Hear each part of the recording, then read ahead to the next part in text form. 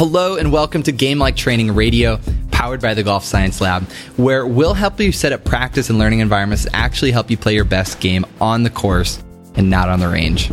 Hey, I'm one of your hosts, Cordy Walker. And I'm your co-host, Matthew Cook.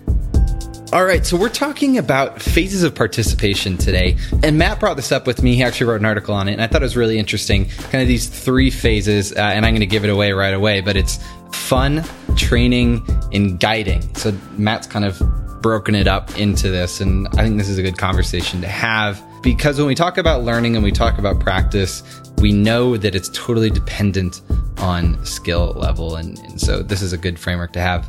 Matt, walk us through this. Where'd you come up with this? How does this kind of work? Yeah, this is a huge topic for me, and it's something I'm quite passionate about, and I've tried to educate everybody possible on it. And it's come from a guy called Benjamin Bloom. He wrote Developing Talent in Young People, and it really does show some great evidence and scientific principles on these phases that I'm going to talk about. And Benjamin Bloom, he was an educational psychologist, and he contributed a lot of writing, a lot of literature to mastery learning type theories and classifications for educational objectives. So it's, really some interesting stuff that we can adapt and implement in the golf world when we're teaching and we're training our students. Well, give us the 30-second rundown of the three kind of different things and how you would describe them. Yes, very simply. Phase one is all about students entering the game. It's got to be fun for them. It's got to be engaging. If something instantly isn't fun and it doesn't make you feel good and you're not happy, you're never going to do it again. So the first thing for any golfer to participate any further is it's got to be fun. And then the second phase is once golfers have had their fun and all of a sudden it's like, you know what, I want to get good at this now. It was fun, but now I'm sick of getting beat by other people. I want to get good. Then they go into a different type of training, phase two, which is very intense. It's very, very, very intense training that has a lot of deliberate, hard tasks, which improves skill.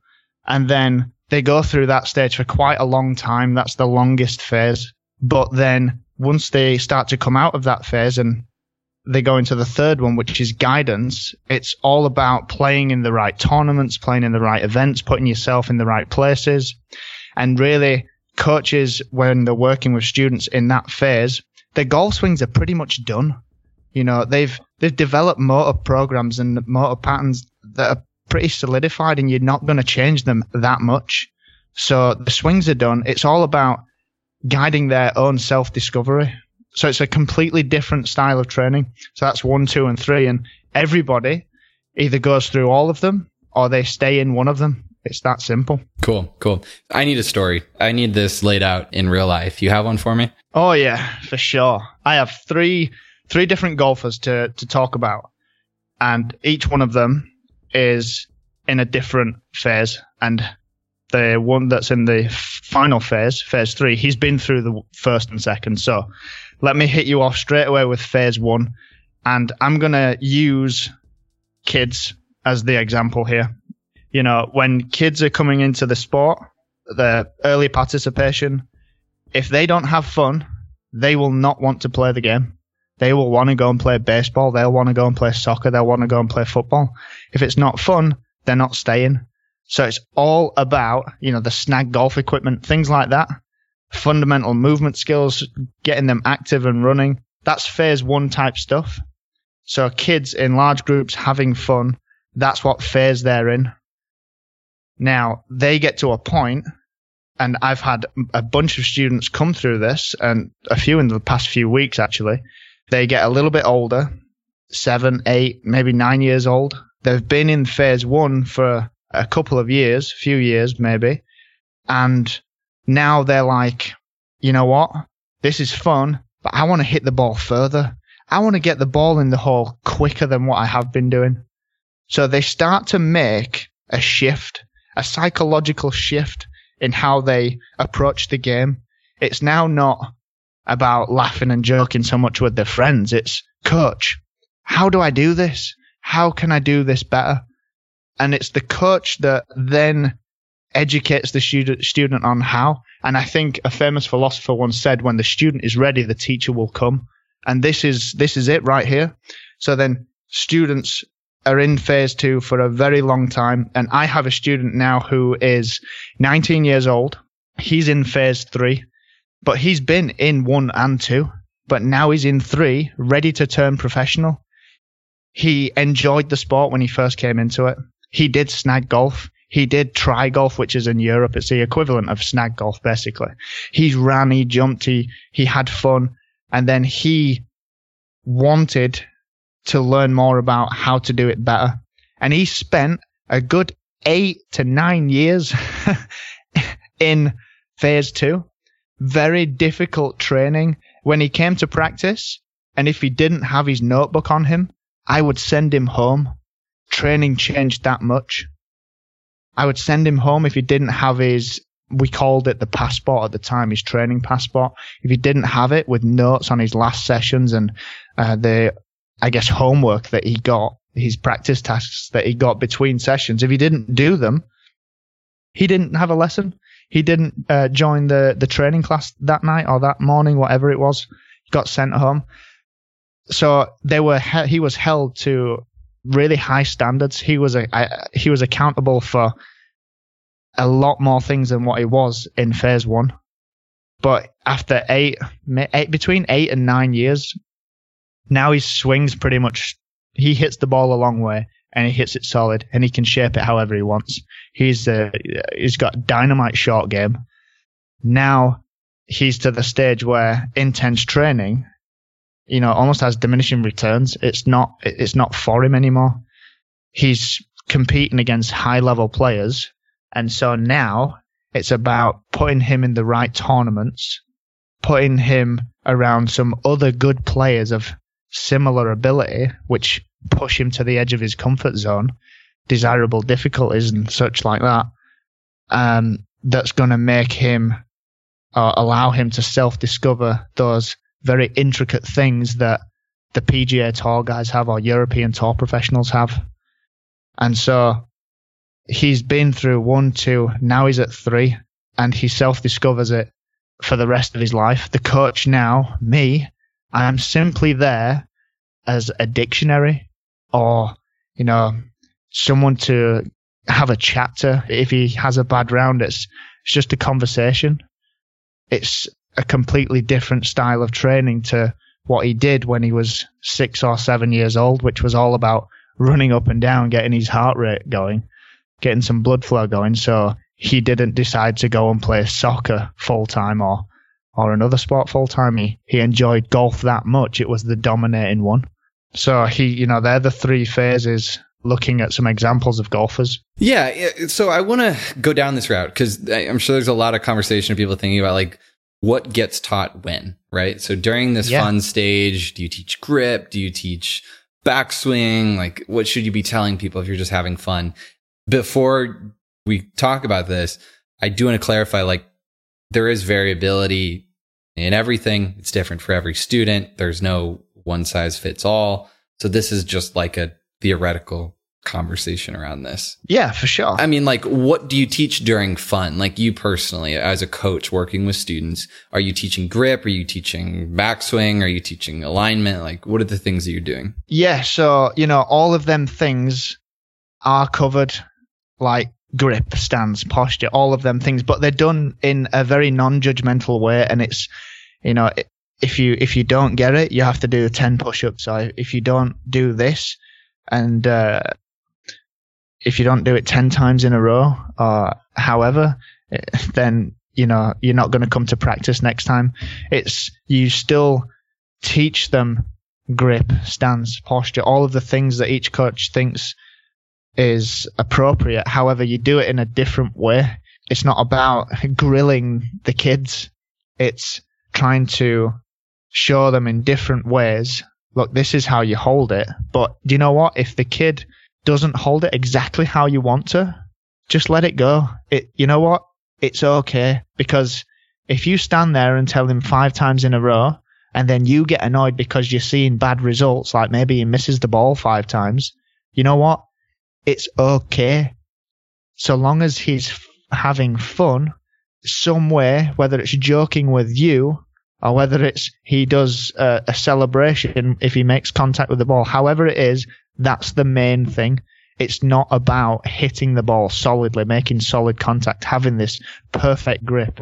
That's not what it's about. So you do cover those important things just in a different way. As soon as that child decides, maybe he gets a little unhappy that he's not hitting such great shots, then he'll start to ask why. And then you can see yourself, using your own coach's intuition that, this one might be ready to move on. He might be ready to move out of this phase. And then try it, trial and error. Like you just said, everyone's different. And what's important if you're working with the youth, we've done a great job in the golf world finding more out about developmental stages, as TPI call it, the windows of opportunity. If you do these strength type activities at this age, then you hit this window where your body's more susceptible to getting more strength. And, at this, before kids hit puberty, they're more susceptible, their bodies are more susceptible to increasing power. Or, we've done a great job at finding those things out, but we've not done such a good job at the other psychological effect of, does the kid actually want to? So you do hit the appropriate things, just in a slightly different way. If you've got, let's say, somebody at phase 2, but they are a little older, say, I don't know, let's say 25 years old. Windows of opportunity, developmental ages and stages, is out the window. It's gone. They've not worked with you through them stages, so, it doesn't matter anyway. But that golfer might be all in to getting good, quick, fast.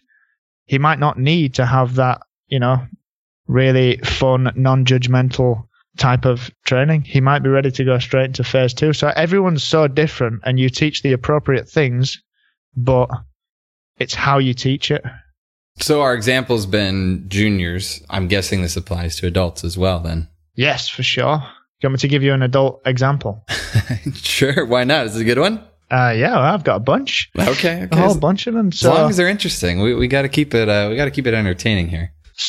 So let's say a lady. Well, I'll use a lady that came to me last week actually, and completely new, brand new to the game. She's only ever seen it on TV, and her husband plays, but she has never hit a single shot. I found it hard to believe, to be quite honest, but never hit a shot at all. So after speaking to her and after having a little bit of a conversation about where she wanted to go, why she's playing the game, turns out she just wanted to beat her husband and her husband's father-in-law. So it didn't need to be this really fun, exciting thing. She wanted to know how to get better. She wanted to know whether it was hard or easy. But it's hard, as everybody knows who's listening. She wasn't bothered. She knew it was going to be difficult, but she wanted to do what was necessary to beat her husband and her father-in-law. So straight away, phase 2, she's ready to be taught some practice exercises, some practice regimes that are appropriate. We could go back to Mark Guadagnoli's work, challenge point. Mm-hmm. Complete beginner. The challenge point would be what everybody should know at this point. If they haven't read his work, they need to. The challenge point should be relatively easy, more of a blocked mass type practice, so she can see some results, and gradually as she gets better and she improves skill, it gets more difficult. But psychologically, she's in phase 2. She's ready for that because she wants to get better. She's made the decision herself. That's what she's here to see you for. If you're enjoying this episode, head over to golfsciencelive.com/better-training and get 4 videos that we've put together to help you have a more game-like training learning environment. We'll dive into the specific things that you can do to get more out of the time that you spend on the range. golfsciencelive.com/better-training. All right, let's get back to it. Challenge point obviously relates to skill level. So how good of a golfer they are. It has a big impact on what kind of difficulty they should be facing. But maybe when we take it a step deeper and look at their goals or their motivation, if someone has a high level of motivation, then you can have a stronger challenge point. If they don't have a goal, if they're just having fun or whatever it is, then maybe they need lower. I mean, maybe that's the next level that we need to even take it to when trying to find the appropriate challenge point for students. Yeah, for sure. And you know what? You said the perfect word, motivation. When I have taught some coaches on this before, I've used that term. This is really, you're trying to find out where the motivation is. It's through questioning and just having general conversations with a golfer or a student, you can find out quite quickly where their motivation's at. And this is it. And if, like you said, if they're highly motivated, then, maybe you can push that challenge point a bit more and accelerate the development of skill. Or if it's not high, then regardless of how good you think they are, they're probably not ready for what you perceive their challenge point to be because of where their motivation's at. If they're not driven, then don't make things really hard for them, because they're probably either not going to come back, going to dislike it, and the whole reason I called it participation was that's what we want. That's what we want in golf. Participation's declining, and I think this is a huge reason why. We're doing a great job with everything else with developing skills, but we're not actually doing so good with finding out what the golfer wants. Like, where is their motivation? Where's their desire? Is it to get better really quickly, or is it just to enjoy it? Make sure you're teaching appropriately for what they want. Let's make this as realistic as possible. Like, that middle-aged or older man who plays once a week on Saturday morning, his motivation is to have fun, to beat his buddies. He doesn't want to spend a lot of time, right? Like, he needs to have an appropriate challenge point during practice, but his motivation is not strong enough that he's going to go out there for 6 hours and perform some sort of task or skill or game, right? It has to be, the motivation has to align as well as the skill level. And so I think that's when a really important aspect of challenge point, when getting real with it and setting up a learning environment or structuring a learning environment for a golfer or whatever it might be. So I like it. I think that's a good conversation to have.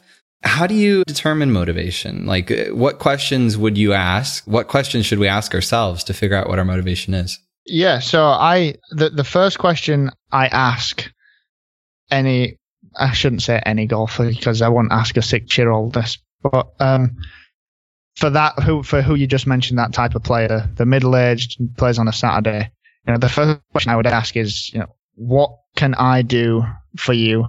And you know what? Generally, just off that one question, they'll do the rest of the talking, is what I've found. But I'm looking for the big goal. What is the ultimate vision? What if I could give you anything now in like a pill? If I could give you a pill that would give you exactly what you wanted, what would it be? And they generally do the rest of the talking, which, as a coach, from being around all these different types of golfers and understanding what it takes to become a great player or just an average player or just a little bit better, you can figure out by understanding these phases, because there's only 3. And golfers, they can go, they can be close to one. They could have traits of being in one and then kind of be shifting to another. But there's only 3, so it's not too difficult to categorize them. And that's the whole point. We want to be able to categorize where they're at, so then there's a progression. So I want to mention a story here. Ron Gring, great golf coach. He's in Arizona. It was talking about working with some tour players. I think he was talking about Kenny Perry, a great ball striker, right? He hits the ball really well. The stats say that he does really well. And he was his coach, right? He was his swing coach. So what are you going to do? What are you going to do with Kenny Perry, who hits the ball really well and doesn't have a problem hitting the ball? How do you help this guy? You don't want to ruin his golf swing, right? And so what he talked about was he was optimizing, what he already had. And what that meant for him was allowing him to do what was comfortable and do what was natural and give himself the best chance to perform. So for Kenny, he likes to hit a draw. I'm sure most people have seen that. And so he liked to aim out to the right, but he was being told to not aim out to the right. And so, Ron just told the story of he told Kenny, hey, just aim to the right, hit your draw, and be good with it. And it was that sense. And, obviously playing a tour very much in a guiding sense there and just trying to help them play their best with the skills that they already have. I think it's a great example of just allowing players to maximize their current skills instead of chasing new skills. Yeah, could not agree more. I have another example of a tour player. He's not to the level of Kenny Perry yet, but he might be one day. But still, he's a European tour player, and there's many things. When I watch him play and when I watch him in events, there's so many things that I could put down and bullet point. And you could do this, you could do this. This would make you better if you just did this and this and this and this. You could play better, but I can't do that. I have to guide that person. I have to guide this golfer to make that decision himself. If this golfer doesn't ask for it, I have to be very creative in how I expose what I think would help for them to make the decision themselves. You know what? Yeah, that makes sense. I'll try that. And it goes from there. You can't just, to a golfer like that, you can't say, all right, this shot is terrible for you. You can't do that. You're never going to win. Change it. Yeah, in most cases, you can't do that because you can't make the decision for them. They have to do it themselves. And as a phase 3 golfer, professional athlete. Yeah, for sure. But yeah, I think it's very important to understand these 3 phases, understand where your golfer is at, because, I heard this quote. Unfortunately, I don't know who to give credit to, but maximizing their current skills versus training new skills or building new skills. And you have to know when to do what. And so understanding where your player is very important. And so I think these 3 kind of categories are really cool, Matt. I think it's a great framework for people to think about where they're at. What's your biggest common denominator of trying to figure out? I feel like training to guiding, that's a difficult transition. How do I know when I should be trying to maximize where I'm at rather than work on new skills? So, let's just make this real. Like, how do I know when I'm there? Yeah, well, when you're in phase 2, the part of the intense training is recording, tracking statistics, and you'll get to a level where you're comparing yourself not to your best previous effort, or not to the people around you's efforts, but to an international level. And when you start getting pretty close to them, it's not time to start training new skills. It's time to improve on what you've got because the numbers are not lying to you. So you find that out from the self-recording aspect of it in training, mostly in phase 2. Does a mid-handicapper ever make this switch? A mid-handicapper? Well, just like, let's go back to my example of the Saturday morning guy. Does he ever make the switch of trying to, change his swing or work on his swing or, build new skills and just go to guiding and just, does he ever make that switch, or are we strictly just talking about like high level players? To move into that phase 3, it's high level players. If they're a mid-handicapper and it's that guy that just plays on a Saturday morning, then training new skills is what you're going to be doing for a long time before you're just in the guidance phase. But you know what? Most golfers, most of them mid-handicappers, they don't want that intense style training. So it's only ever going to be fun and engaging for them.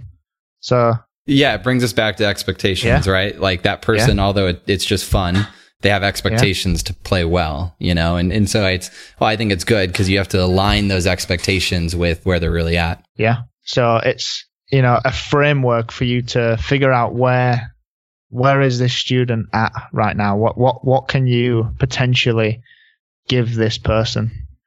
And that's all it is. It's just a framework.